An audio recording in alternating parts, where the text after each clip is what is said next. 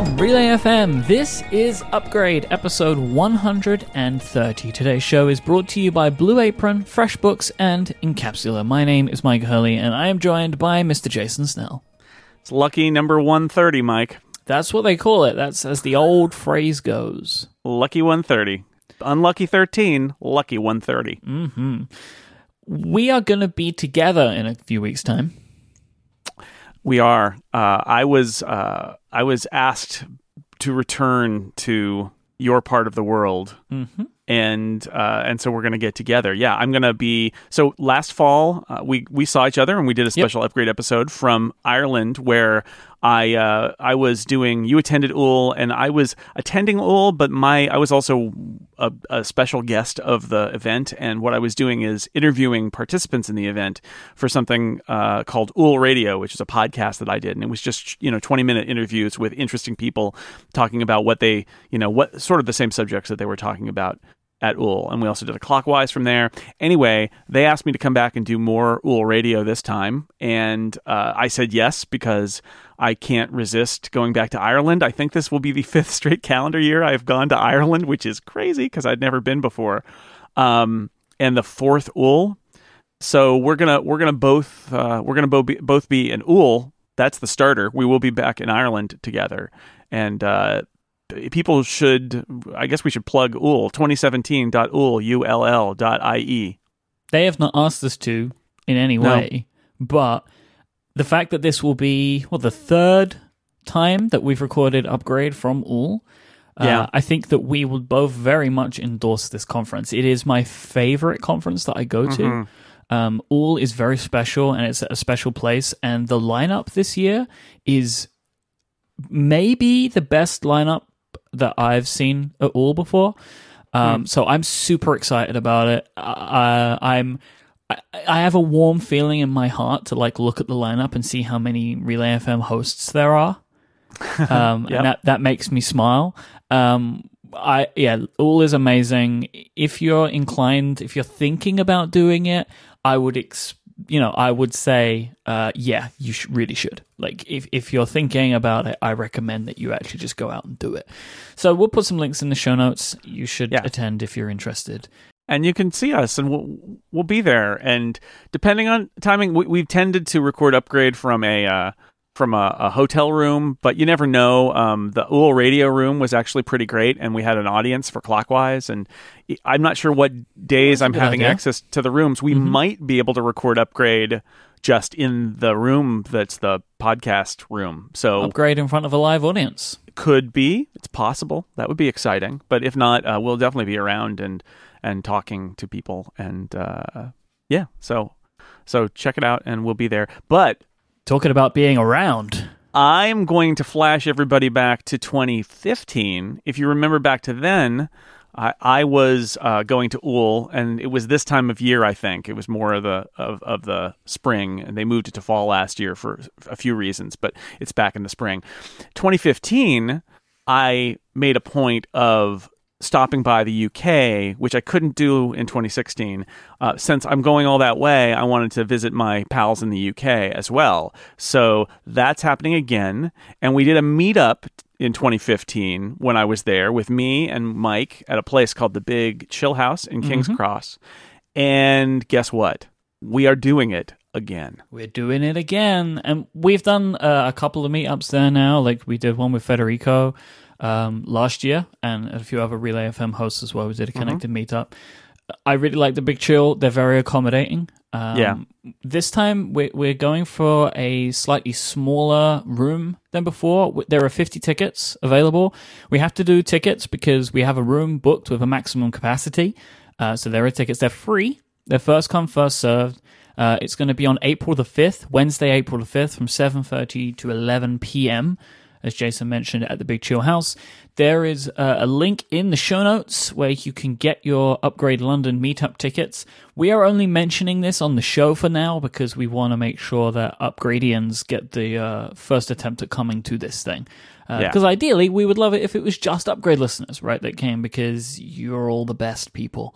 And we want you to be there. So Wednesday, April 5th, there's a link in the show notes to get your Upgrade London meetup tickets. So you want to find that, click the link, sign up, and you'll be able to come and hang out with me and Mr. Jason Snell for a couple of hours. It was so much fun last time. I'm very excited to do it again. It was amazing. Somebody gave me cheese. Somebody gave me some manchego, which I left behind. I just totally forgot about. Well, I was carrying cheese around for hours, and then I left it somewhere, and I don't even know where it is. Can I be honest, Mike? People kept bringing us drinks. It was great. That may be the most alcohol I have ever had in one session. I remember thinking on the tube back to where I was staying, thinking, well, drunk people on the tube is pretty much common in London, so I'm not worried about it. I felt like I was fitting in, but boy, people kept bringing us drinks. It was amazing and a great time, and met a lot of great people. So hopefully people will come and find us at the Big Chill. So sign up for the tickets. Last time it was way less prepared, and we didn't really do any preparation at all, and this time I've decided we should.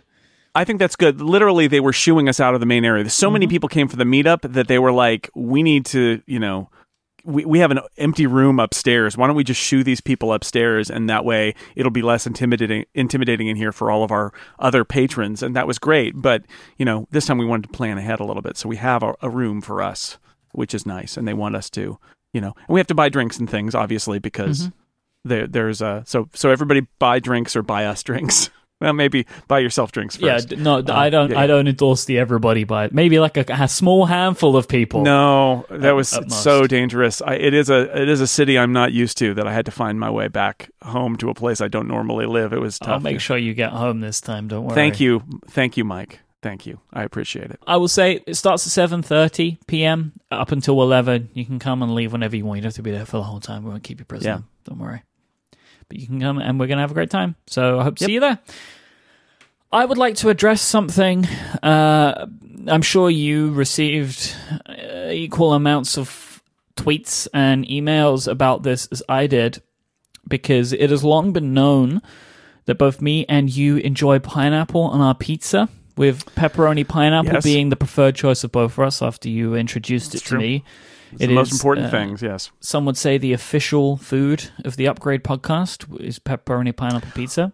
Well, I did find out on Analog episode 100, which I got to participate in, that pizza is your favorite food.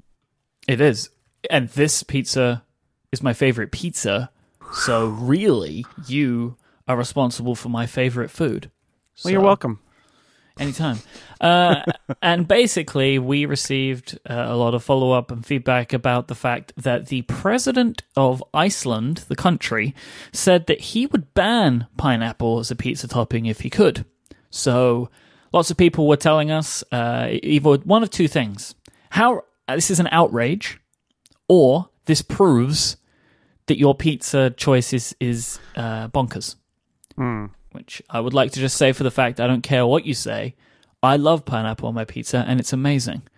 Yes. So if you don't like it, that's fine, but we do very much. What I really appreciated about the president of Iceland is that although he explained, also I have to laugh because one Upgradian wrote in to explain that it was the president of Iceland, the country, not the frozen foods. That was why I said the country, because in the UK there is a frozen food store called Iceland.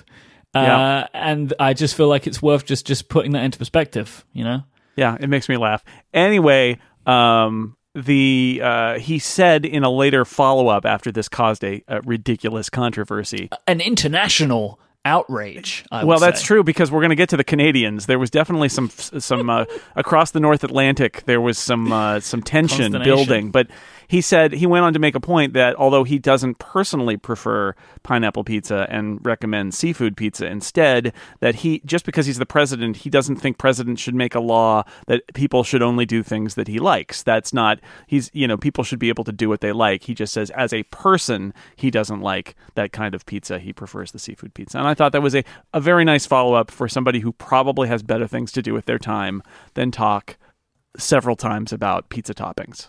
So, However, good job, President of Iceland. I will say, I cannot abide by somebody saying pineapple is not a good topping, and instead saying seafood is. Yeah. Seafood on a pizza? I cannot envision a fish pizza, but I don't like fish. I don't like seafood in general. Then again, he's in Iceland. They're right there in the middle of the ocean. They probably really like their seafood there, so that's fine. Whatever. And it turns out out the Hawaiian pizza, the pineapple and ham, which is the traditional, right, was actually invented in Canada. Yes. And Justin Trudeau, who is the Prime Minister of Canada and is, I would say, a meme machine, I think, is pretty fair. He came out and said on record that he stands by this delicious southwestern Ontario creation and that he is, in fact, Team Pineapple. So I'm wondering if maybe we should just uproot and move to Canada. Both of us, and we base Upgrade from there now. Well, Canada's pretty great, and it has something for both of us in that it is a unique mixture, of English and North American, United States culture. It is sort of the place, other than maybe like Bermuda or something. It's one of the few places that is this combination of my culture and your culture. Yep. Swirled together with the unique Canadian culture, but it has similarities with both of our homelands. And it doesn't get any better than the money, right? It's called dollars, but it has the Queen on it. That's true. And they have the loonie and the toonie, which are coins. I mean, come on. And they have no pennies. They have no pennies either. There's lots of things to be said for Canada. Here's the thing, Mike. I am a Californian, and I struggle with the idea because pretty much all of Canada is pretty far to the north from me, and the weather is not so good. Not so good. If I must move to Canada, I would probably choose Vancouver or Victoria, something on the West Coast as a West Coast guy. We'll move there. Then. But Canada's great. So yes, Upgrade world headquarters of the future in British Columbia. Perfect. And we will be, and the Upgrade World headquarters the commissary will only serve pepperoni and pineapple pizza. God, that'd be incredible. I could eat it every day. Until you die of pizza. As far as what ways a way to go. Die, he died as he lived. He died doing what he loved. Eating pizza. Eating pizza, yep. So thank you, Canada. Yeah, thanks. Canada's great. We love Canada. This episode is brought to you by FreshBooks. Life as a freelancer can be a challenging thing. Jason Snell is well aware of this. He hosts a podcast dedicated to it called Free Agents, which Indeed. You should go and listen to. And you actually just did an episode all about invoicing and getting people to pay you. And in my opinion, there is no better way than FreshBooks. FreshBooks has been designed from the ground up to work exactly the way that people do these days, with it being all based online. It is built to make you more productive and organized whilst also letting you get paid quickly. The working world is different now, and with the growth of the internet, there's never been more opportunities to become self-employed. There are opportunities now that simply could not have existed before, and FreshBooks works tirelessly to make sure that their system is built to work the way that you do. FreshBooks is super easy to use. You can get professional-looking invoices created and sent out in less than 30 seconds. You can integrate a myriad of online payment options with just a few clicks, and this is why FreshBooks customers get paid up to 4 days faster. I really love that you can go into an invoice and see if it's been viewed by your client, if it's been printed by your client. That stuff is really interesting and really informative, so you don't have to play guessing games or send out chaser emails. And you can also actually have FreshBooks send out automatic reminder emails for you if you want. FreshBooks has a great notification system. When you log in, you'll be able to see exactly what's changed with your business and what needs your attention. And all of these features are coupled with a beautiful design, which focuses on simplicity and clarity, answering the age-old question of how is my business doing? FreshBooks is offering a 30-day unrestricted free trial to listeners of this show. Go to freshbooks.com/upgrade and enter upgrade in the how you heard about us section so they'll know that you came to them from this show. I will just underscore how much I love FreshBooks. We are fast approaching our 1,000th invoice with FreshBooks at Relay FM. It really makes our work a lot easier to manage. Thank you so much to FreshBooks for their support of this show and Relay FM. All right, so Jason, you wanted to just spend a little bit of time today talking about Uber. Yeah, I don't want to go like super deep down in it because it's been out there. The story's been out there for a while, and I'd like to say, as we often do on this show, that the folks over at Accidental Tech Podcast covered it very well in episode 210. It was covered in Rocket in episode 111. Mm-hmm. There's some really good podcasts out there about it. The story is a woman named Susan Fowler spent a year at Uber and then left to go work at Stripe. Where did she end up going? Stripe, yeah.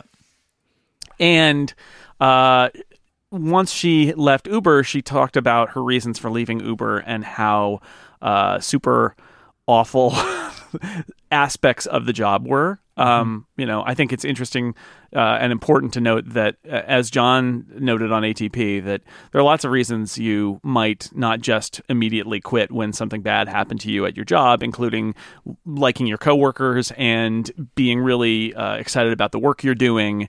And it's messy and it's complicated. Although I think what says it all is the chapter about Uber in ATP last week, because Marco puts in the chapters now, was Uber is horrible, which is it's about it. She was treated badly. She was harassed by managers, and there was retaliation against her for reporting managers to HR. And she was refused transfers because of bad working conditions, and just it's a horror story. It's worth reading. I think what's really amazing about it also is that since it came out, women who work in the tech industry have said this is not unusual. It might be on an extreme end, but it's not like it's not one time this happened. That's not what the case is. But I wanted to talk about it. I don't want to retread a lot of what's been already covered and covered probably better than I can in places like Rocket and ATP. But I wanted to talk about the HR angle here. I wrote about this briefly on Six Colors too, because human resources, I spent a long time managing people in a large organization. And over time, that was a large group of people. And I was on a management team where we talked to the HR people and we talked to the heads of other groups about what was going on to a certain degree. There's a certain degree that I'm sure happened that was completely confidential that I didn't get involved in because it wasn't my group. But I got to see a lot over the years about it. And that's the thing that struck me about Susan Fowler's story is about human resources. Human resources. Also, my uncle was the vice president of human resources for a large, like a Fortune 500 company for Owens Illinois Brockway, which is a glass and plastic manufacturer, and he did like union negotiations and all of that. So I thought about HR stuff. My wife worked in HR briefly. I mean, I thought about this for a long time and worked with HR people for a long time, and HR, John mentioned some of this on ATP. HR used to be the personnel department, first off. They used to just call it personnel. And that's something that you might be able to kind of see that what HR is it's an entity that works for the company, right? These people work for the company, and their primary job really is to make sure that the company doesn't fall into legal trouble. So their job is like to make sure that if you've got unions that you have to negotiate the union contracts, but it's also things like here are the company rules and processes, and if you follow them and don't follow them, and here are the benefits, and we're going to administer them. And when I say that the HR department works for the company, I mean, what I really wanted to say is a lot of people who are just workers and have an HR person that they fill out forms with or talk to about issues they've got with their benefits and all that, and HR people are, almost all the HR people I've met have been great people who legitimately care about the people who work for their company. But when a company's culture is completely aligned with the idea that that the employees are important and that they want to be taken care of and they need to be protected if people are breaking the rules or doing things that are bad, when the culture is aligned there with those kinds of values, then HR really is a pretty healthy place that is about protecting the interests of the employees and the company. And the best HR environments I've been in have been like that. What gets bad is when there's a kind of broken corporate culture where suddenly some of the priorities are are not really conducive to taking care of your employees. And it's much more about, in the case of Uber, protecting sort of unfireable people who are bad actors and shielding them from any fallout from their bad behavior at the expense of other employees. And what you saw in Susan Fowler's story is literally HR people gaslighting an employee and saying, no, this has never happened before. This is a first time, when it turns out other people had also reported this person for the same, making passes at women who reported to him. It was not a first time. And so, I mean, that's the truth of HR, is that if your corporate culture is broken or skewed in some way, HR is no longer necessarily a refuge. And I know that there are HR people who get frustrated about that. I will say the worst HR people I've ever worked with were people from a kind of broken culture who I came to not trust. And in fact, I had managers in that group tell me not to trust the HR people because they were almost like the enemy. And that was a sign of a culture that was messed up. So anyway, my big point here is I love HR people. When they're in a healthy environment, they are great to work with as a manager and as an employee. They are very helpful people. They want to be helpful. I've worked with some wonderful HR people over the years. But in a broken culture, things get really bad. And when Travis Kalanick says, Travis Kalanick says, oh, no, this is against our culture. We're going to get to the bottom of this. My takeaway is, no, it is your culture, dude. It is your culture, because for your HR department to act this way, they must feel like the company's priorities are completely broken. And that comes from the company culture, because otherwise they wouldn't behave this way. I mean, you worked in a big bank. What's your take on all of this? I was also a manager. I had to deal with HR for many different reasons. When I had difficult employees or employees with difficulties, I had to work with HR. They had to work with HR. I had to work with HR when I was going through some problems. I mean, really, I think in a responsible company, a big company, the HR department should feel like an independent organization. Like, they should feel like that they're an outside part of the company, because nobody should be able to put their hands in and mess around in there. Right. And in an independent, they should feel independent. Ultimately, they do. They are trying to make sure that the company is shielded from problems. But if you think about it, like in a healthy culture, protecting the employees is part of the culture, and therefore protecting the employees by making sure people follow the rules also protects the company, right? Mm-hmm. That is, and I've had that. I mean, I've had HR people who have defended employees about, like, we shouldn't lay this person off. We like really serious, like, and push back to push on the best interests of the employees and say, to management, you need to rethink the way you're approaching this. Yep. And that in a healthy environment, that is absolutely what it should feel like. But it's not like the independence is created into the group, right? The group isn't fundamentally independent. It feels fair because the culture has said we want to treat everybody fairly. Like a good HR department should not feel like it's defending any individual except for the rules, right? Like, sometimes they'll work against people, sometimes they'll work for people, right? Like employees, or sometimes they work for the managers, sometimes they work against. Like, it should always just be that their guiding principle is the rules, right? That they're not necessarily going to go one way or another. So if a company is doing stuff like this, the rules are either not clear enough, or they're not enforced, or there are incentives to work against the rules for whatever reason. Like, it seems like from what has been said about Uber at this point, that this isn't just one bad person inside of the HR department, right? Because there have been multiple stories of this type of stuff. I mean, let alone all of the other things that Uber has done, right? Like threaten journalists with spying and many. So, the list is long. At this point, no matter what they think are the principles of the company, the employees of the company are not following the principles that have, in theory, been set out. What they're following is the leader. And it seems like that's not going very well. Like, I hear so many people say that, like, everyone that works at Uber is terrible, and I don't agree with that, right? Because they're obviously not. No, Susan Fowler would deny that, right? Because Exactly. she said she loved a lot of her coworkers and the projects that they were working on were fascinating and interesting, right? She's not saying it's awful, 100%. She's saying that this aspect of it was untenable and it's cultural and it's huge. Yeah, but like what is very clear is that there are people that are being treated terribly. Like, either they're being sexually harassed or they're being bullied or there's, a myriad of problems that have to be fixed if this company is going to continue. I mean, the sexual harassment is incredibly offensive and has understandably gotten a lot of the attention here.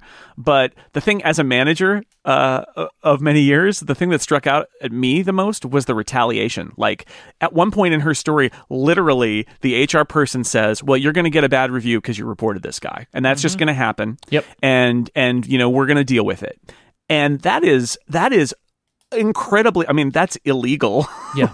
That's like, and that goes back to something that I've heard a few people say, which is if the HR department's job is to protect the company from being sued, this group did a really bad job, because that's like a fundamental, like responding to reports of sexual harassment with retaliation is literally the how big would you like the check to be moment in terms of the law. That's amazing that they can show, and they admitted that there was going to be retaliation against her for reporting this incident. It's amazing. But that's how broken this culture was, is that even something like that of protecting the company wasn't as high up on the list as protecting these people who were bad actors and allowing them to continue doing it. That is a completely broken culture. I just really struggle to get my head around how there is clearly such a focus on women in technology right now, right? It is a thing that is being spoken about. There's so many pushes to try and make these environments better. I cannot understand how a company as big as Uber can let something like this happen. Like, I just cannot understand how you can still, at this point, have a culture that has not ironed this stuff out. Like, this shouldn't be happening. There should be no push on the HR department to act this way. They should be pushed the other way. They should be pushed to overact in the other way. In a healthy corporate culture, the HR people say, oh my God, did you see what just happened? That guy needs to go. Because we cannot face that type of public relations, right? Like, they must know. Well, yeah, but also just from an HR perspective, it's like you have to have the healthy PR aside. I mean, the management should be supportive of it for a lot of reasons, right? To defend their employees and protect their employees and have a positive work environment, and to not have this be an issue where it's a huge PR problem if it comes out. Yeah, of course, I don't mean this like this shouldn't happen just for PR. Like, what I mean is, like, it should never happen, but especially right now, right? Like, these things should not be done. They should be dealt with appropriately. But in the culture that we're in right now, like the climate that we're in right now, like, you have to overact to these things to try and stomp them out, right? Yeah, and the again, I have a hard time imagining how this situation happened, because the HR people I worked with would not take any crap. Like, the years that I worked at Mac Publishing, Macworld, and in my early days at PC World, Macworld combined too. Like, I mean, I would talk. And there would be a lot of back and forth. Like, Kate, my HR person, she was a fierce defender of doing what was right and the rules and of the people. And she would push back against the management team. Ultimately, if the president of the company said this is what we're going to do, she would need to do it, or I guess quit if it was something outrageous. But there was that kind of relationship. And what I see in these Uber reports is that HR did not have that relationship. Either HR didn't care and had already been made clear that their number one priority was keeping this great talent no matter what they did, and if they acted like awful people, it didn't matter, or they had just decided that they couldn't fight it anymore. That anybody who would take a stand and say this is unacceptable, these are not the kind of practices that any modern business should ever do, that they were essentially told to leave, or they had to leave because they were not being listened to. Because that's the healthiest moment here, is right. The HR person should say, we got to get this guy out. And yeah, okay, if it truly is somebody's first time, I can see the argument that, like, okay, we're gonna take this person and we're gonna give them training and we're gonna put them on probation and we're gonna check in with them and all of that. We could argue that point about, do you just instantly fire somebody for certain offenses versus other offenses, or do you give them a second chance? But if you do give them a second chance in some way, opportunities to retaliate and having other things happen, then even with a second chance, that second chance should be on a like thin ice, and they should be gone, and the HR department should be patrolling that, right? But none of that seems to have happened here, and in fact it's the reverse, where they're defending the bad actor. And it's baffling to me, because the HR people I worked with they would push back on way more gentle things in terms of anything involving the employees. They were always like devil's advocate, at least for the employees. Like, what if we did this? You shouldn't do that. Did you think about this aspect that will happen if we change this policy? Like, that was my experience with my HR people, and it was great. I mean, sometimes it was annoying, right? Because you're like, oh, I have this great idea, and they're like, that's not going to work but that's their job, is to do that. And at Uber, it's just, it's baffling to me that how broken did it have to be? It's not like they said, we're going to hire evil HR people. Whoa, get the evil people here. We want evil HR here. That's not either it's people who are like willing to do whatever because they're working for a big company and they'll do whatever, or they're so beaten down that they just will follow orders. It's just baffling to me, because I think most HR professionals would just be aghast at some of this behavior. It's amazing. Yeah, it basically, this shouldn't be happening anymore. Companies need to be more responsible. Yeah. I don't know if and how Uber can show that, but they need to show it. I have a theory about why this happens, and it's not like why sexual harassment happens, but like why so much of this stuff goes undocumented, unpunished, and all of that. My theory is that in a lot of these tech companies, they are young, and they are founded and run by people who don't actually know what the rules are, or don't care what the rules are. In fact, maybe they got where they are by ignoring what the rules are. I mean, that's the whole Uber corporate culture, right? It's just do it and not worry about it, and don't worry about the rules. Who cares about the rules? And maybe there's something in that like the way these cultures get built is totally deformed, because it's entirely focused on startup growth and high performers and things like that, and that like anything goes. You will work way more hours than anybody should be asked to work, because startup, and our high performers who do that are incredibly valuable, and we want to give them incentives to do it because startup. And then you get to that point where you've got an HR department because you have to, because somebody said, no, you need to hire HR because you can't, you actually need to pay these people and have policies and all of those things and do payroll. And they're like, all right, we'll hire some HR people, but they're never integral to the company. They just get in the way, and they are to be batted away whenever the startup mentality kind of floods in. Now, that might be an excuse. I'm not a good one. I'm just trying to understand why it might happen at a startup like Uber has been. Why did it get so broken? Maybe that's one of the reasons. That doesn't really excuse all the established corporate cultures where this happens. Like if you're Apple and you've been around for decades, this should be over. And my understanding is old tech companies have these same problems too. So I don't know what are the priorities here. It's frustrating. Yeah, I think at the point where you have to hire HR people, you can't do that stuff anymore. Like you can't break people, you can't push people. Right? Obviously that the things that Susan was talking about in her piece should never be allowed anywhere. But like at least some of the things that you're talking about, like over pushing your employees, making them work every hour that ever happens. Like at the point where you're at the size where you need to hire HR, like you just can't do that anymore. Yeah. And clearly, for whatever reason, they didn't bend to that. I would argue that maybe Silicon Valley culture in general is broken or deformed in to a certain degree, where not just things like sexual harassment or failing to hire women and people who aren't white for jobs, beyond that to just basic employee care, like the idea that I think a lot of Silicon Valley is built on hire somebody in their early 20s, work them to death until they burn out, discard them. They get money that they haven't spent because they haven't lived their life. They've just been working. And then they go off and do something else with the money. But you work them and break them and throw them away and continue again. And a lot of Silicon Valley companies, that is the business model. Yeah, I mean, you name-checked Apple a moment ago. Like, from all reports I've ever heard, they still are like this. Yeah. Yeah, certainly in some groups. I think not all groups are like that, but in the core product groups and all of that, yeah, there's this expectation that we will work you, in a lot of companies, including Apple, we will work you to death, basically. You don't have a life.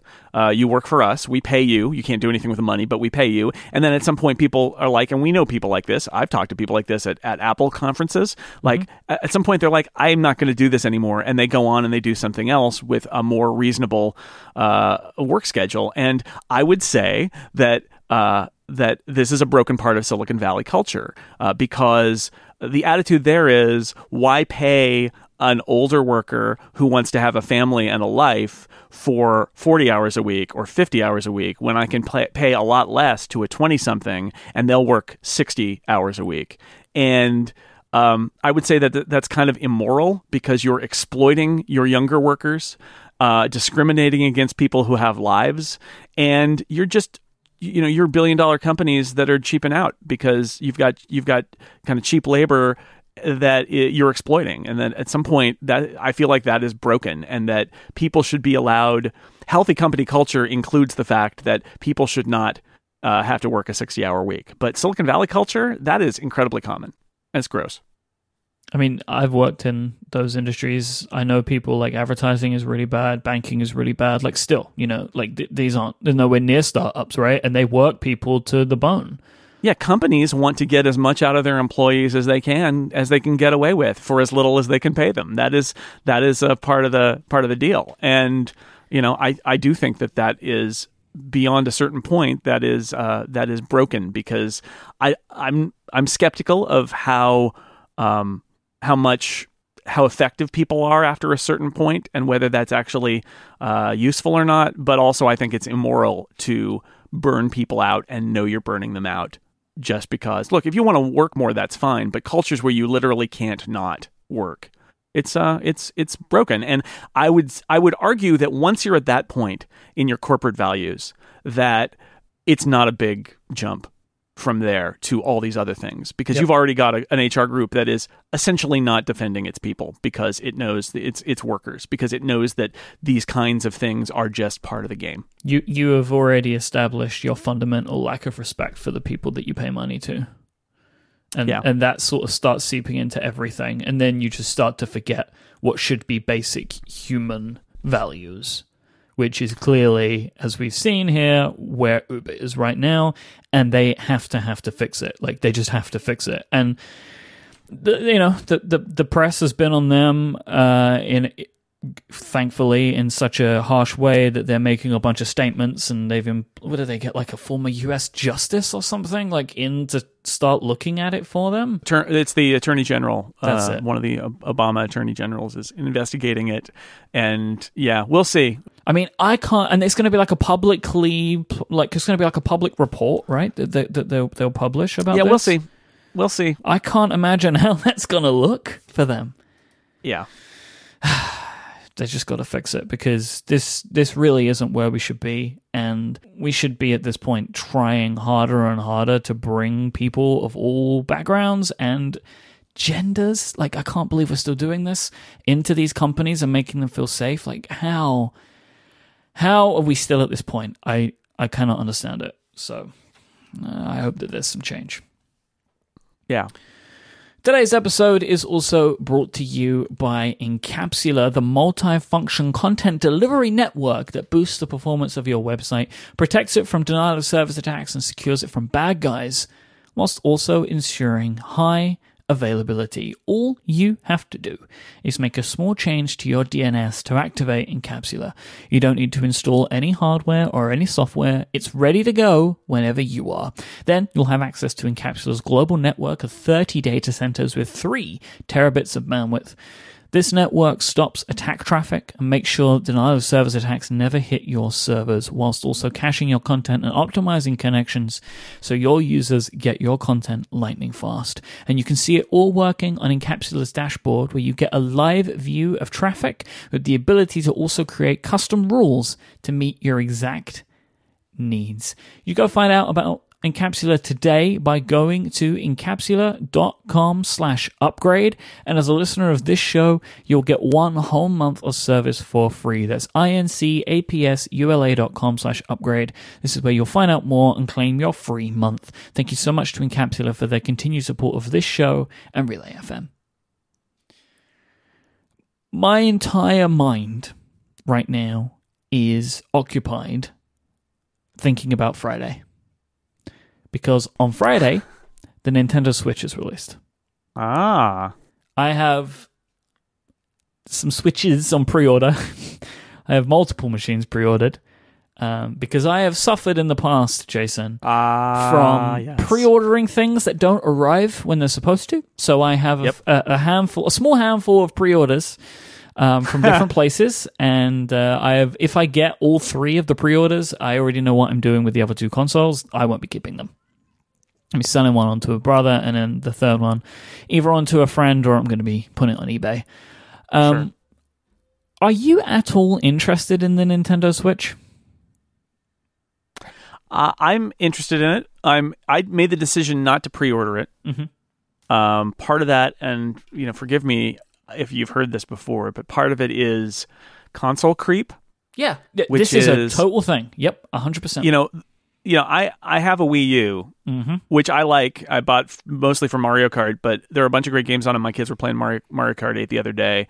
I'm not sad that I bought it.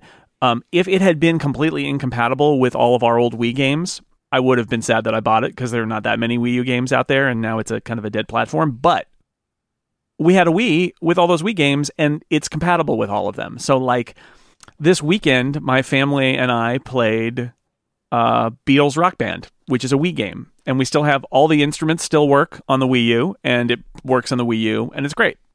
Plus, then we can flip over and do Mario Kart 8, and that's a Wii U game, and it's got the high quality. So my point is, the Wii U for me had value because it was replacing a box, right? It was an and upgrade. One of the things that,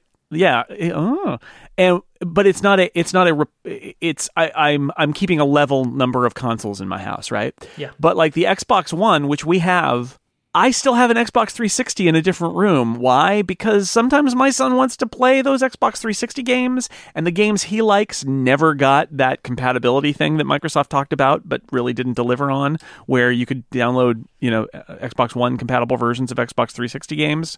His games that he played that's never. A slow-moving but continually moving process. Yeah, there may be more now, but it's one of those things where I've just kept the 360 around because why not? Yeah. And we have the TV that's out here actually in my office that he will come in here sometimes and play on the 360, and it's great. But again, it's now there's another console. I have a PlayStation 3 and an Xbox 360 in this room, and then I've got a Wii U and an Xbox One in the living room. There's a lot of games in the Snell zone. So that's my feeling about the Nintendo Switch. Is I'm intrigued by it, but it's another box in our house, and I realize this is a box you can pick up and carry in your hands and do other things with, mm-hmm. and it looks cool, and I'm looking forward to it. And since we are a Nintendo-y kind of house, in the sense my kids have grown up with the Wii and then the Wii U, and it's part of their childhood, and they still have fondness for that stuff. And my son has a DS as well. I feel like we will probably get one at some point, and that probably it'll be my son kind of demanding it. And given that he will be able to play it on the TV and just walk away with it and play with it, without taking over our living room, I'll probably get there. But and the stuff looks good, and that's where you're going to be able to get the latest Mario stuff and Zelda and all of the Nintendo stuff.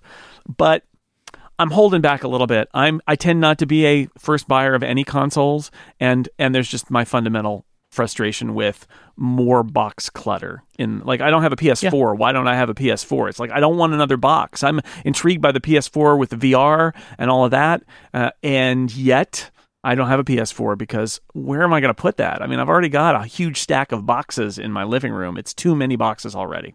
As you say, luckily, the Switch has a very small footprint. It's very small. small. So that, it's good for if you have a unit, this obviously isn't your problem, but for many people, if your problem is, how am I going to fit another console? It fits nicely into your existing arrangement. However, Nintendo, at this point, are doing people in your position a favor, which is doing a disservice for a lot of the people that are buying the Switch immediately, is that there's 4 games. And this is the same for many consoles, right? But they also don't even have a lot of ports available of old stuff. It's very slim. However, what they have already done is they have a good runway of games that will lead up to the holiday season, which I expect the plan is that they are going to be selling it now.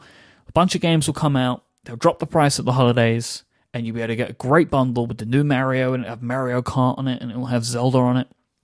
Splatoon, And you can see Splatoon, which is such a great game. So I think that it's a very smart rollout because they're rolling it out in, it's not even spring yet. And, with Nintendo, we've seen it over the years. There are always huge availability problems. I remember trying to get a Wii, and it was really hard. It was hard to find the Wii was them. a unique case. It was a combination of Nintendo were trying to see if they could constrain reliability. This is what's believed.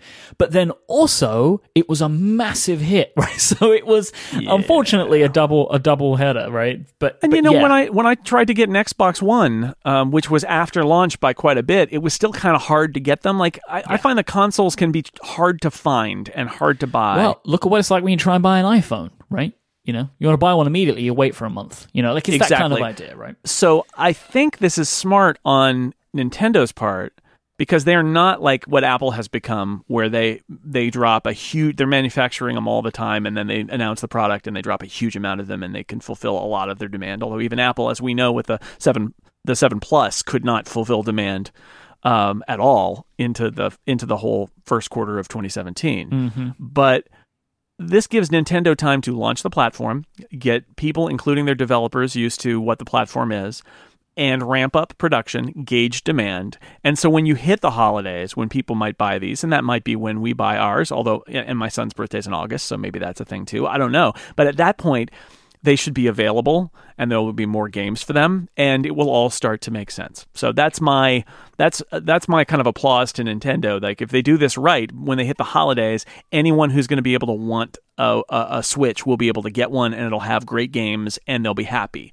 Yeah. And that's the way you do it. You don't want to frustrate people by creating sort of accidentally or purposefully this scarcity where it's hard to get. It's no. You want people to be able to go to Amazon and say, give me a Nintendo Switch, and have it come 2 days later. I think this is part of the reason they've done it, because March is a terrible time to release a games console.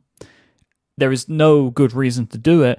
It's a soft launch in a way, right? Including the catalog, which is very small. It's really a soft launch, and I think that's fine. I think it's fine because really, when do they want to be at full speed with this thing? Holiday quarter. Yeah, because Nintendo have a lot of work to do to try and encourage outside developers to make games for their platforms again. And they've got some interesting deals in place. Like the next FIFA game will be available on the Switch, and that is something that has not happened on Nintendo consoles for a long time. Especially it looks like it's going to be the full game, which is also something that hasn't happened for a very long time. Even on the Wii, console makers would release these weird or watered down versions of these games. I mean, why do I have an Xbox One? It's because I had an Xbox 360 because I wanted to play Destiny. My son wants to play Overwatch.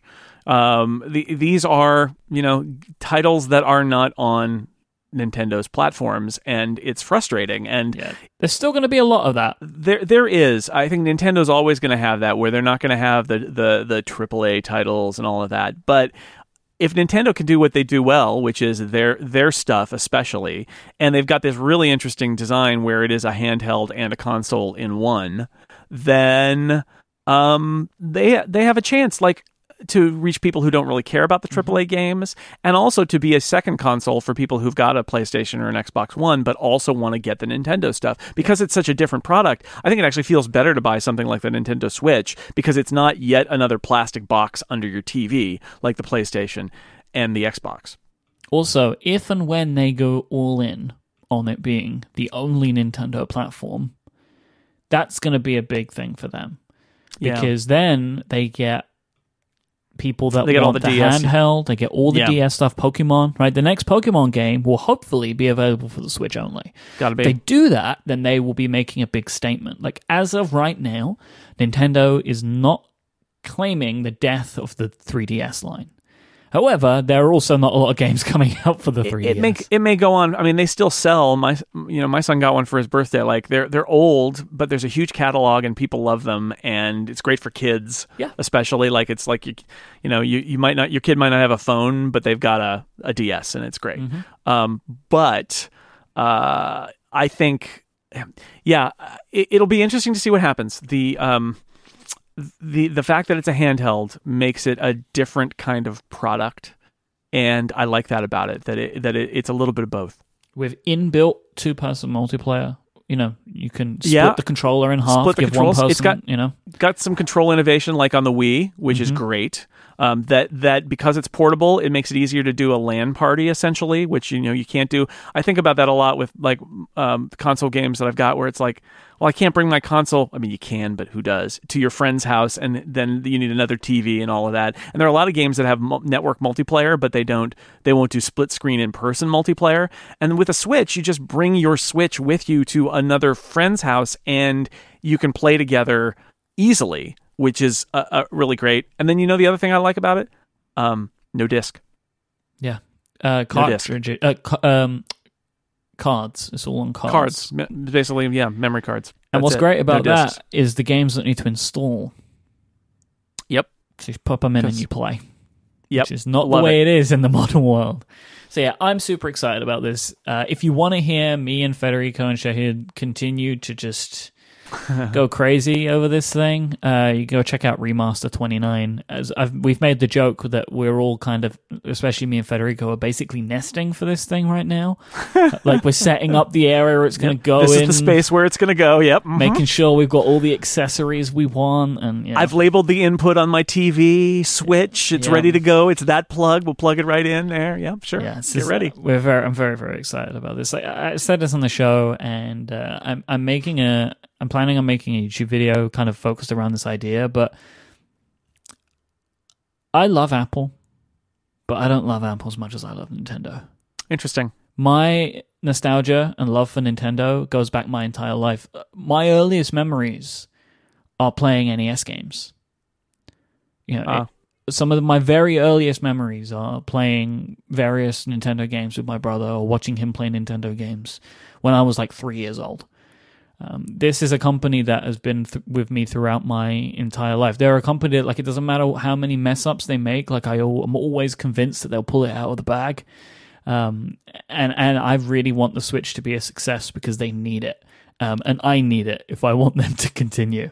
So yeah, Nintendo is the company that I love the most. It's not the company that I pay the most attention to because, and honestly, one of the reasons that Remaster exists is because me and Federico, or like the reason that me and Federico have a video game podcast, it's the third iteration of this show, is because we just want a place to talk about video games, and mostly that's Nintendo, because we are quite similar in that regard.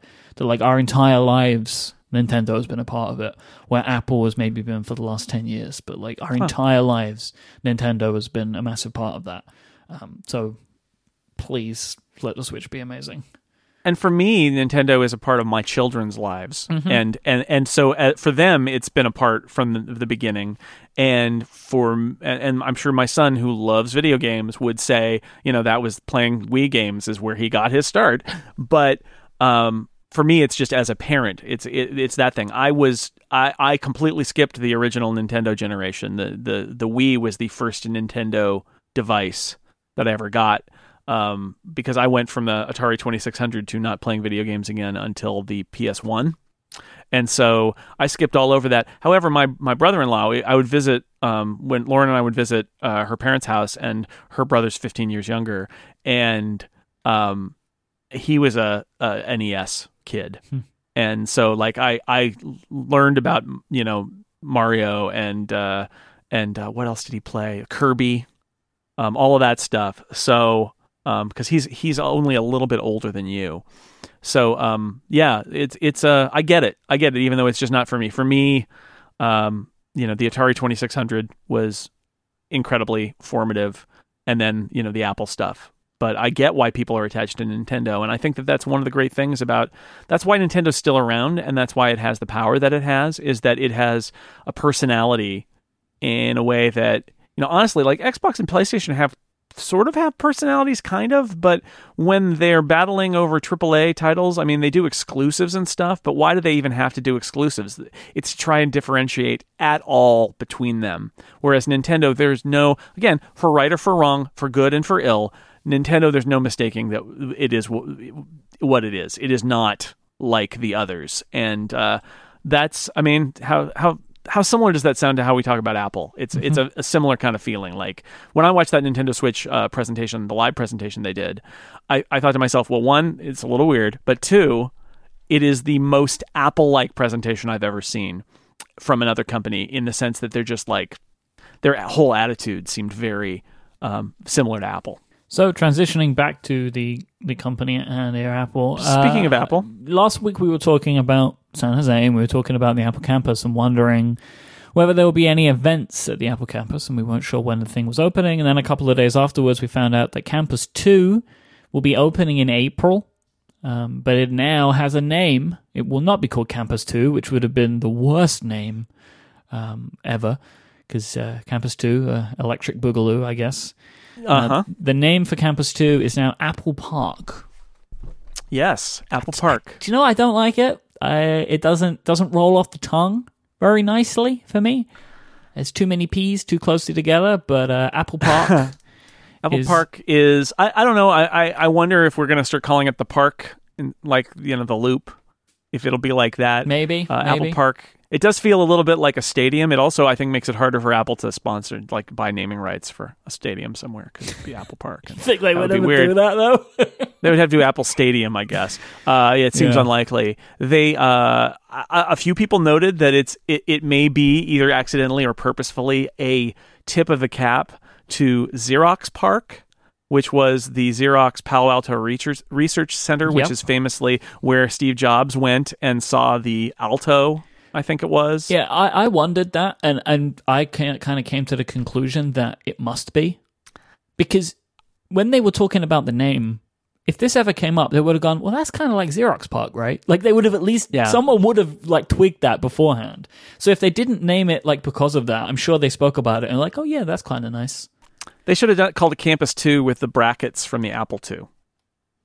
That's what they should have done. Oh, no. But Apple Park is, I think it's fine. I think we'll get used to it. I think it's like changing PowerBook to MacBook. I think we'll get used to it. And we sure will. We sure will. It's not a bad name. I just don't, I like the way it looks when it's written. I don't like how it sounds when I try and say it. Fair enough. Which isn't necessarily a reason that they should, call it something else. It's going to take over 6 months to move the 12,000 people that are going to be occupying the park. There is still some construction, though, that's going to continue all the way through to the summer. So it's not 100% done, but this, you can move people in and still work on a few parts. Yeah, there's so much landscaping and stuff going on, too. I imagine a lot of the work is going to be landscaping and things that will continue, because if you look at the pictures of it, like the center of the ring is just enormous landscaping, and it's all landscaping. And then the outside of there's so much. I mean, the other reason to call it a park is that it looks like a park with buildings in it. Like, there are trees and fields and things all over this thing. And that was part of the design plan from the beginning. So I think that's appropriate. Keep in mind, too, I had a couple people ask, like, what happens to Infinite Loop? And the answer is Apple has so many people in Cupertino and around there. In fact, I believe they basically filled up Cupertino, and they've started renting space in, like, San Jose nearby, just because they've run out of Cupertino space. Apple will be able to move people from the Loop. Presumably all of the people in the Loop will be moving to Apple Park. I don't know that for sure, but they'll have that space. Well, they've got so many other people in other buildings in Cupertino that they will be able to put those groups together where they're probably far-flung. We talked about that on a previous show, that they may be in different areas. Those groups will be able to come together in one place in the Loop. Then what happens is the disparate groups that are out there in all these office parks around Apple in Cupertino, they will get to move to other parts together and get more of the facilities together instead of being scattered. And yes, in the end, there will probably be some square footage in some parts of Cupertino or over in San Jose that they will drop, but it will be like, if you've ever been to Cupertino, you may have noticed this, and if you haven't done it, you should do it sometime. When you get off the freeway, you get off 280, you turn right if you're coming from San Francisco, and the Loop campus is on the left, and you can turn in there, and you make the left turn on Mariani, and it becomes Infinite Loop. What you may not know, if you're focused on the majesty that is Infinite Loop, there's where the Icon Garden used to be. Does it really go all the way around? Yes, it does. Look at all the parking lot that's full of electric cars. There they are. But as you're coming down Mariani, approaching the entryway to the Loop, on the right side, there are all these other office buildings. Those are all Apple. That's where that anechoic chamber that they demoed during an antenna gate. It's across the street. It's not even in the Loop. It's across the street. And then if you don't make the turn on Mariani and you just drive down, what is it, Stevens Creek Boulevard? What is that street? Anyway, how would I know? I don't know. I'm asking myself. I wasn't asking you. Okay. Anyway, if you drive down that street, just look at the signs on the road of all of the office buildings as you pass them. They all have Apple logos on them. Like, it's a company town. It is packed. So we think of Apple as taking place at the Loop, but the Loop is a tiny fraction of the office building space that they've got in Cupertino. And so with the park, they'll move, the Loop people presumably to the park, maybe not all of them. Then there'll be a whole thing. So I think the Loop's not going anywhere because it's like another nice campus. I think Apple would probably prefer to have the Loop than to have just random office buildings in Cupertino. And then they'll rearrange their other thing. So it's a mammoth task for facilities people. There's somebody working very hard, a lot of people working really hard in their facilities group to do it, and I find it fascinating. But I don't think the Loop is going to go anywhere. In fact, it'll be that like building behind an IHOP in San Jose that they drop. They're like, well, fine, we didn't need that one. Our lease is coming up, and we're not going to need that space, so we're going to drop it. They'll probably also keep some space around, and either allow them, themselves to spread out a little bit, or keep some space open for growth, because that's been a challenge for them too. Is where do you put people if you've rented all of the available business space in Cupertino? Some cool statistics about Apple Park. The ring-shaped building, so the main building, houses 2.8 million square feet of space. It features the largest curved panels of glass in the world. I feel like Apple keep doing this. Like, they keep getting the largest pieces of glass. Like, yes. How much more glass? Yes. One day there'll be a book about how Apple revolutionized the curved glass industry. The campus will run on 100% renewable energy. Yeah, there's solar panels on everything, and then they've also got their big solar park down the coast that they get all the power from. And there will be a cafe, I should say. Cafe, yes. Cafe, and an Apple Store open to the public, which is great. This is a huge thing that people have made the pilgrimage, right, to Infinite Loop. And there's the new, it used to be the company store, now it's just the little Apple Store that's in Infinite Loop 1 or next to Infinite Loop 1. And there's a little parking lot there for people to come, and it's always very busy, and it's a little bit weird. It's so hostile feeling. Yeah, it feels like you shouldn't be there, right?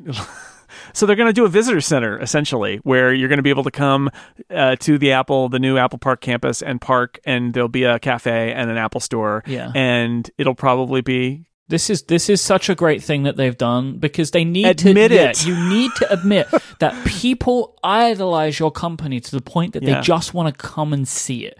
And you can't create a building like that and not let people come and see it. Like, otherwise, make a nondescript building. Like, Infinite Loop doesn't look amazing, right? Like, it's just like a cluster of buildings. It's a circular, you can drive around architecture. it. Yeah, it's not like really amazing looking. This thing is like maybe some of the most interesting architecture around, like, on the planet today, right? You hired these people to make a beautiful building. Let people come and see it, and if they do come and see it, get them a cafe to come and sit in for half an hour before they have to leave again. Because at Infinite Loop, you go there, you go into the Apple Store, you probably buy something because they have stuff there you can't get anywhere else. Buy some pens, buy a t-shirt. Buy a t-shirt, you take a picture with the sign, and then you leave. Yep. And so it's kind of a little bit underwhelming. So I'm really excited that they're doing this, and I'm so happy that it will be open before WWDC, because I can then go and see it, and it's way easier to get to. You could probably, you could take a taxi now. You don't have to hire a car, right? Yep. Because it was so far away from downtown San Francisco. So yeah, I'm excited about this. I think that it is a great addition, a welcome addition. Mm-hmm. The theater, where we assume Apple will be doing some product unveilings in the future, will be named the Steve Jobs Theater, which is a fitting name. It has 1,000 seats and is comprised of a 20-foot tall glass cylinder, because of course it is, with a metallic carbon fiber roof. The theater has been built on top of a hill which overlooks meadows and the main building. And the way it works, it's on top of a hill, but that's also like it's down in the earth. Like you will enter the entryway, the lobby, is this cylinder, and then my understanding is then you go down into the auditorium. So yeah, it's down from the campus, but still above other stuff. Yeah. So it's but what I'm saying is when you enter the auditorium, like the auditorium isn't tall. The auditorium is down in the ground. Yeah, like you go down like a staircase or something. Yeah. Yeah. When you're sitting in the auditorium, you're not overlooking outside. Like you can't get distracted by a bird flying by or something. No, you're descending into the earth there, which actually is how the town hall works, right? You enter at ground level and then you are at the top of the auditorium and it goes down, and that's where it'll be. Steve Jobs Theater is really great. Pixar has a Steve Jobs building, and that's how they honored him. I wondered for a long time if they were going to refer to this as the Steve Jobs campus. I think it's better this way, that there is that would be too much. That they don't have to invoke Steve every time they talk about where they're going. But like I'm going over to Steve's place. It's weird, but the Steve Jobs Theater, like what people remember about Steve Jobs, like his presentation. So to name the theater after him, it's perfect. It is the perfect combination of not having it be, like you said, too much, but honoring him with a building on the campus, and not the big ring building, but this place where all the press comes and they're going to say Apple announced at the Steve Jobs Theater in this event, and that's great. Like they'll get to say on stage, to be like, in this building that is dedicated to Steve, like we unveil welcome to the Steve Jobs Theater. Absolutely. Yes, I think it's nice. I think they did it well. I assume that they obviously, again, like Steve Jobs Campus was on the table, and I'm also pleased that they found a more fitting tribute, because naming the entire campus after him is maybe too much. So let's talk scale for a second. Yep. Because and we'll put a link in the show notes to this tweet that I found. This is from Sky One Ron Servey. He is the traffic reporter for KCBS in San Francisco. Perfect person to take this picture. He takes some spectacular Bay Area pictures. You should, if you like pictures of the Bay Area, you should follow Sky One Ron, because he's up in the air flying around the Bay Area all the time. Yeah, I'm looking at his feed now. It's amazing. In fact, the one day I was sitting in bed drinking my tea and looking at Twitter, and I saw a picture of Marin County from Sky One Ron. And the funny thing is, I had just heard an airplane go over my house, and it was totally him. That was when he was taking that picture. It was pretty funny. That's a plane, not a helicopter. No, it's a plane. It's an airplane. That's interesting. Well, the Bay Area is really huge, so he needs a plane to get around to all the different. It's a pretty large region, so he flies his little plane around to all of the freeways and stuff to see the congestion and things like that. And Ron has a pretty sweet job, doesn't he? It's a pretty good, yeah. It's a pretty good job. What do you do for a living? I fly a tiny plane around San Francisco and take photos of it. And every 10 minutes, I'm on the radio saying where there's a backup. And that's it. That's what he does. 10 minutes? Traffic and weather together every 10 minutes. I assume during the rush hour, right? Not like all day. AM 740. Wow. Well, they do traffic and weather together every 10 minutes. They don't have Sky One Ron on, I think, except during the commutes. But okay, because then it became a terrible job. Yeah, suddenly I'm up all day. I can't go away. I'm trapped. No, when it's really foggy, they put him in a car. Sometimes that's extra sad. Like, I just am driving around in traffic. So anyway, this picture that he tweeted, which you'll see, I replied to him and said, you don't have to call it Campus 2 anymore. Now you can call it Apple Park. And this was taken on Steve Jobs' what would have been his 62nd birthday. I like this picture because of one thing, which is the scale. Mm-hmm. Like the auditorium looks like an outhouse. It looks like a water tank. It is dwarfed in comparison to the giant ring. That ring, like I think we're all going to go there and be like blown away by the scale of it. I think from the outside, you're barely going to be able to tell if you're standing next to it that it's curved because it's so huge. And then the inside, which we are imagining, like I always kind of imagine the inside of Infinite Loop, where there's kind of a little park in there and tables and pathways, and that's where Cafe Max kind of opens out onto. And this thing is huge. I mean, you could put a baseball stadium on the inside of this if you wanted to. It is staggering. So anyway, it's a great picture, and the scale of it just blows me away. Like, this is a big 1,000-seat auditorium that Apple's going to open up to the press, and it is like if the main building is a wheel, it's like, I don't even know. It's like it's not the hubcap. It's like a little bolt that holds the wheel on. It's so tiny. Yeah, that seems kind of incredible. Yeah. Like, there's a building in Romania called the Palace of the Parliament, or People's House, and it's the second largest administrative building in the world after the Pentagon. Right. And I imagine like seeing Campus 2 or Apple Park, the ringed building would be kind of like this, where you kind of walk up to this building, or you arrive at this building, and it's bigger than you can see, right? Like, you can't see the edges of it, right? Like, because it's so large. Yeah. Like the ends of it just pass outside of your field of vision. And I imagine it's going to be a similar kind of thing to that, because this building is it's massive. It has an area of 365,000 square meters, which is it's massive. It's like I'm doing like a conversion to feet now. Oh my, I can't even work that out. It's really big is the answer. And I wonder like how it scales up to like what the new campus building is going to be like. But yeah, I imagine it's going to be kind of like that. What do you think the first event in the Steve Jobs Theater will be? Well, we talked about this last week about WWDC. I think the best answer is probably the iPhone event, because that allows them to. I'm not sure when the theater will be ready, and there's the access in, and there's all this construction going on. It would seem logical that maybe it would be that event. Because that's Apple's biggest event, and to hold it there, if they feel they can hold it there. I mean, I guess that's the question is they've been holding those events in places like Bill Graham, and do they want to do all their events on campus now? And is that going to be, the 1,000 seats is going to be the only event venue for Apple ever? That'll be interesting to see, because it's still not as big necessarily as a giant theater that they could rent somewhere, but it's theirs, and they don't have to like spend days in San Francisco doing setup and stuff, right? And build out. They can just do it at they own it. They can spend weeks before the event making it perfect, because they control the space. So I think that's something to watch. Does Apple do all their events there from now on? Is it good enough capacity for that? But if I had to guess, I'd say the iPhone, because that seems to be to give them some construction time, and symbolically, I think it's good to have their biggest thing be there. So I just did some calculations. Oh, good.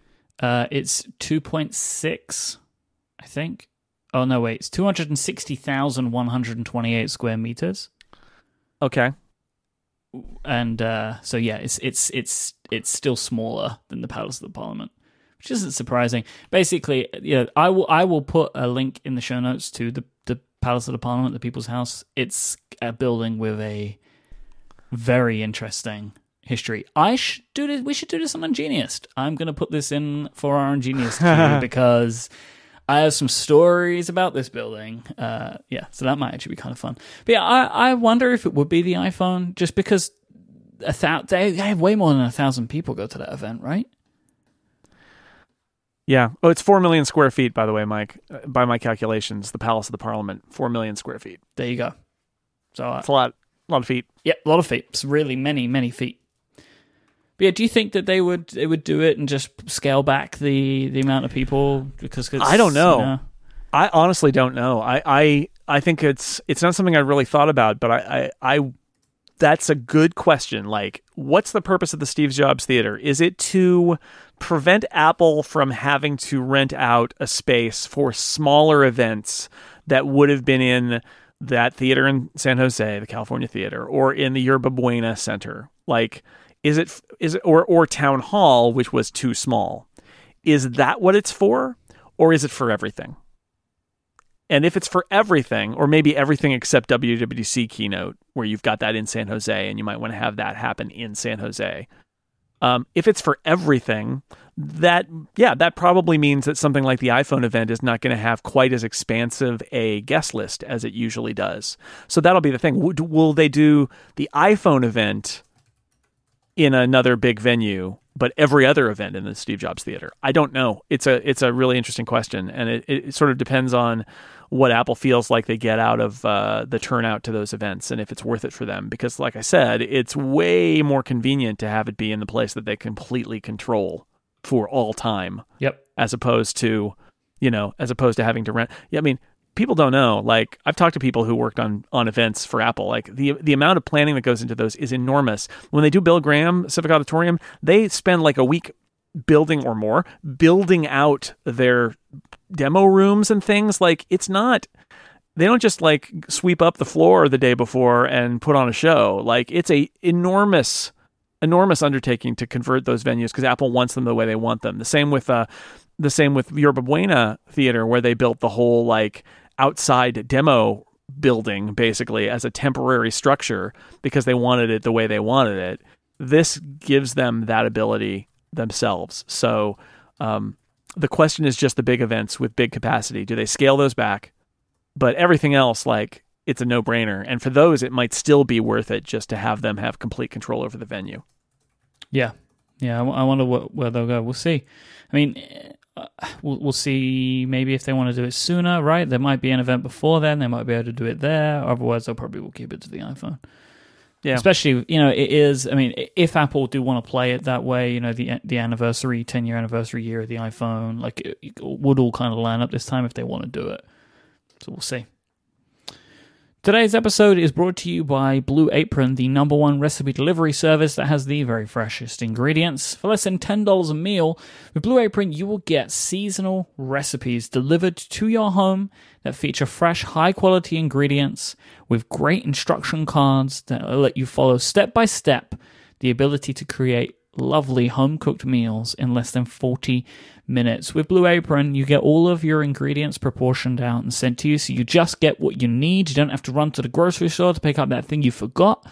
You don't get any wastage. You're just going to get what you need. And these ingredients, when I talk about them being high quality, this is because Blue Apron sets very high standards, the highest standards for their ingredients. For example, their beef, chicken, and pork come from responsibly raised animals. Their seafood is developed in partnership with the Monterey Bay Aquarium Seafood Watch, the standards that they have for that. And also their produce is sourced from farms that practice regenerative farming. Blue Apron's food is very fancy and very nice, but not too much. And you get a choice. So you get to set your own dietary requirements, and you also get to choose from a range of recipes, or you can let Blue Apron's culinary team surprise you. No recipes are repeated within a year, and you currently can select from stuff like cheddar cheeseburgers with frizzled onions and romaine salad, baked ricotta cannelloni with romaine salad and mayo lemon dressing, or roasted pork with apple, walnut, and farro salad. Man, I do these ads way too close to dinner time, and I just want to go and make one of these recipes right now. Blue Apron delivered to 99% of the continental US. There's no weekly commitment. You get your deliveries when you want them, and their freshness guarantee means that every ingredient arrives ready to cook, or they'll make it right. Check out this week's menu and get 3 meals for free with your first purchase, including free shipping, by going to blueapron.com/upgrade. You will love how good it feels and tastes to create incredible home-cooked meals with Blue Apron. So don't wait. Go to blueapron.com/upgrade, and we thank them for their support of this show and Relay FM. Blue Apron, a better way to cook. It's time for some Ask Upgrade, Mr. Jason Snell. Yeah, all right, let's do it. Jack asked, does old technology actually get slower, or just our expectations and software demand more speed? That's a big one. This is the feeling like, oh, my phone keeps getting slower. Well, no, of course the old tech doesn't actually get slower. What happens is that the software gets updated. Its software gets updated, and the software updates are tested on newer pieces of hardware, and so they add more more stuff in there. And the new pieces of hardware run it acceptably, and they often don't really test it on the older stuff. And so the older stuff feels like it's going to slow down. Also, the new stuff is faster. And so if you go from one to another, yes, it feels slower because now there's something that's much faster. And it's a combination of those things. I mean, but I would argue so it's a combination. I think that's exactly right, Jack. Expectations in software. You could use I could still write on a Mac, an original Mac. I could still write on a PowerBook 160 that I used in the 90s. I absolutely could, because in the end, it's like Microsoft Word on those things. It will let me type words as fast as I can type them, and that's really all I need. It's all the other stuff. Oh, but I want to have a Retina display, and I want to be able to record audio and cloud sync all of my files, and have and then you start making the list of all the things that you really have to have that have nothing to do with putting words down, and that's where all the power goes. Yep, could not have put it better myself. Say us, what was the first technology purchase you can remember spending your own money on, or what is your all-time favorite, Jason? First, I'm going to say the Mac SE. I had my money that, the way my parents saved for college for me, essentially they gave me a bank account and said, this is the money we saved for you for college. And that was it. So I could spend it on things that weren't college, but then I wouldn't be able to afford to go to college, which is an interesting approach. And I was super paranoid about it, and I just didn't spend money out of that account for anything. But I used it to buy a Mac SE. That was the thing. And I think I bought a hard drive upgrade for it at some point, which was huge because hard drives were very expensive. But that Mac SE was the time where I felt like I was first exerting my own financial control to buy something for me. In terms of something that was like money I earned myself for technology, I'm not sure it would have been, after I started working at Mac User, and it would have been like a mid 90s, early to mid 90s PowerBook, probably. So I will take this question as the first money that I earned, because I know what that exactly went on. Oh yeah, do it. That was my entire first paycheck from when I worked at the bank. I spent on the white plastic MacBook.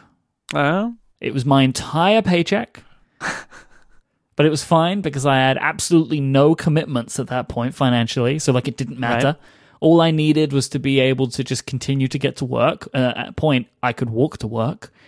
So I took my entire paycheck and I bought the white plastic MacBook, which was awesome. I already had an iMac at that point, but I went and bought the white plastic MacBook, and I loved that thing. I really, really loved it. I couldn't afford the black one because it was more money. It was more money. Yeah, it was. I think at that time as well, I wanted the white one. White Apple was still cool. White Apple products was still cool, at that point. They weren't, but okay. Sure they were. iPods were still white at that time. It's true. The black one was cooler, but I'm not saying what was cooler. I'm just saying the white one was still cool. Right. Okay. I always prefer the way that the white one looks to the black one. Personally, that was just my aesthetic at the time. Hashtag Mike was wrong. Mm-hmm. Jay Lilly asked, "Is there a non-Apple charger for the 12-inch MacBook?" So, yes and no. Because the 12-inch MacBook is USB-C, it can be charged in theory by any USB-C charging device. That's right. There are battery packs that will charge it, external batteries. There, you can get any cable and plug it in, and to any wall plug. But you will have varying levels of success based upon the voltage that the charger that you're using can output. So just check that, basically. You want to make sure that you can have something that's got the right voltage that can power the thing. I don't know exactly what those specs are, and I don't want to lead you down a path. The good thing is the new the MacBook is the least power required of any of the USB-C laptops, so it's the easiest to find a charger for it. That would be compatible. But the short answer is yes. The long answer is you might need to do a bit of research. Right. But yes, there are. it comes with a 29-watt USB-C power adapter. So if you bought a USB-C power adapter that could put out 29 watts or more, then you could. You can charge the MacBook with it. Mm-hmm. You'll be fine. Which is, I mean, one of these sort of unsung things about going to USB-C is Apple had the patent or whatever on MagSafe, and so every MagSafe thing was either a hack or it had to come through Apple and be approved. And for a long time, maybe most of the time, Apple did not do that. And now, like, it all goes. Like, you don't have to have a battery that your power cable plugs into and then goes to MagSafe. Like you said, you can just have a battery pack that plugs in via USB-C. It's wide open now for charging USB-C MacBooks. Yep, definitely. All right. Dario asks, what is your and Jason's view on iPhone cases? Wow. Well, so my view overall is that if you like a case because it affects the grippiness of the phone, or because you can tuck stuff in it, or whatever the reason is, or you drop your phone all the time and you've been saved by a case, then you should do it. Do what feels right for you. I think it's a very personal decision. For me, I never used a case until the 6. Because the 6 felt slippery like a bar of soap. So for the 6 and 6S, I used the same black leather Apple case, and that made it grippier. And with the 7, I've got the jet black, and it's grippy enough that I am now caseless again. I think I've used a case since the 4 because I got a free case. I got a bumper. The bumper is the best case that Apple's ever made, by the way. Like, the struggles that we have had in this house to try and find something like a bumper for Adina's iPhone 6, that was a tough time, because I fought very hard to find one for the 5, right? Because most of them, they look like bumpers, but they have the plastic back on them, right? But she loved the bumper, so we found one. I ended up finding one. I think it was like Spigen or that company that made that. But no such thing exists that we could really find for the 6, because the phone's just not built that way to support a case of that kind. She wasn't very happy about that. But she does like she has one of the silicone cases. I am an Apple silicone case person. I like Apple's cases. I think that they over time the quality is improved of them, and like the quality of it right now is pretty good. I did accidentally kind of like break mine the other day. It's got like a wear in it, like a little crack. So I got a little crack in it. Yeah. So I'm just trying to ignore that for the time being, because I don't really want to buy another case right now. I'm not even sure if I have one for. I used to have a few for the 6S Plus, but for the 7 Plus I don't have any because it has the new hole, right? So I'd have to buy a new case, which I might do. I'm going to see if I can hold out, right, for when they do new watches, because when they, like new watch bands, because they bring out new case colors. They should hopefully be in the coming month. So we'll see if they do that.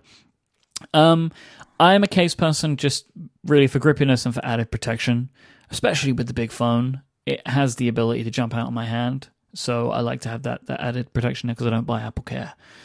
So yeah, I am a case person. And then on a similar vein, Brian asked what our thoughts were on the wallet iPhone cases that carry cards and cash. I don't like these. I think they add even more bulk to the device. I'm not a fan of these personally. I saw when I was in LA the other weekend, I saw somebody who had a wallet case that looked really nice. It was the first one of those I'd seen in a while that I thought was just like, it was super thin. It had room for a couple of cards. I think that they're, depending on how you use your iPhone, having one of those cases that is front and back, so it's got a little, you flip it open, so it's got a cover on the front of your iPhone. I think depending on how you use your iPhone, that can be a really nice thing if you've got like a leather case that it goes in, so like your iPhone is your wallet, but it's got a couple of cards in it. My daughter keeps a couple of cards tucked in the back of her case, which is I think really useful. But I think they're just tucked in. I think it's not built for a wallet case. Yeah, I know people that put like emergency cash. They just take the case off, put like a couple of bills in, and close it up again. Right.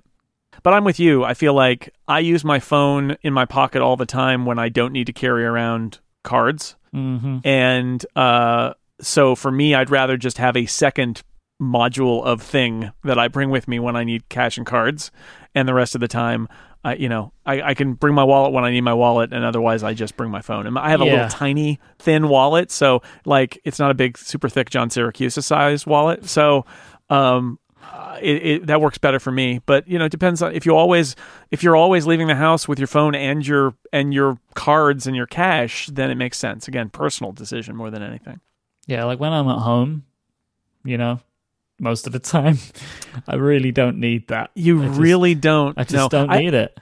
I'm fascinated by both of these things being like, what's your view and where do you stand? Because I feel like Dario and Brian are trying, I see you, Brian Hamilton, are trying to get us to like proclaim what is right or wrong. Mm-hmm. And we're not those kinds of people. Like this no, is... I would never say something is right. Okay. I am not that kind of person. Do what is right for you. I don't think they're fundamentally good or bad. Do what's right for you. That was a joke, but Mike was right. It's not about fundamentals. It was about factual correctness. That's where it began. And people think that it's about me having fundamental decisions. But it began with I made a proclamation that Apple would unveil the iPad Pro alongside the iPhone, and nobody believed me. And then I kept fighting about it, and it ended up that I was right, and that was where it came. But now it's been kind of morphed into this like ideological debate when that's kind of not where it started. So. Right. It's just what Mike is right or wrong about, like factually. Remember when the rumor was that it was going to be the iPhone 6 Math? And it was because somebody had seen the 6 and the A+ symbol and had translated that to math. Good. I do remember that. Good times. That person was not right. Kevin wants to know, this is harkening back to another discussion today, what are our favorite Nintendo franchises? For me, it is Mario. Mario is my favorite Nintendo franchise, like the standard Mario platformer game. Yeah, Mario Kart. It's a great one. That's mine. I'm not kidding when I said that the thing that pushed me over into buying a Wii U was Mario Kart 8, because like we had played Mario Kart on the Mario Kart Wii forever and ever and ever, and when I realized that there was a new Mario Kart coming out on the Wii U and it was compatible with all my old Wii stuff too, it was like, yeah, let's do that, because that I can't wait, and it's a great game. It's just such a great game. Yeah, when does Mario Kart 8 Deluxe come out for the Switch? Because I want to know if I'll have it when we see each other. Because it's in April. I feel like that's also a concession a little bit to the fact that a lot of people never did get the Wii U.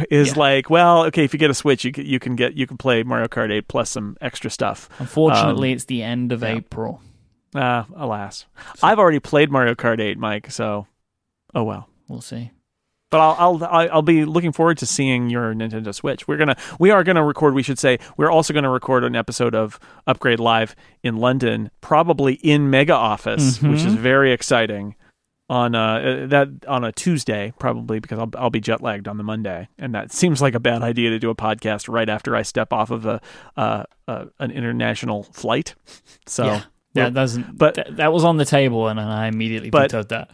But that means I'm going to be at your house. I'm going to see Mega Office. I'm going to be able to see that Nintendo Switch. And I don't know what else, what other wonders will await me in Mike's house. I'll line up a set of things to show you. Like when you're in school and your friend was coming over for the first time, and you would line up all of the things you wanted to show them. That's what I'm going to do for you.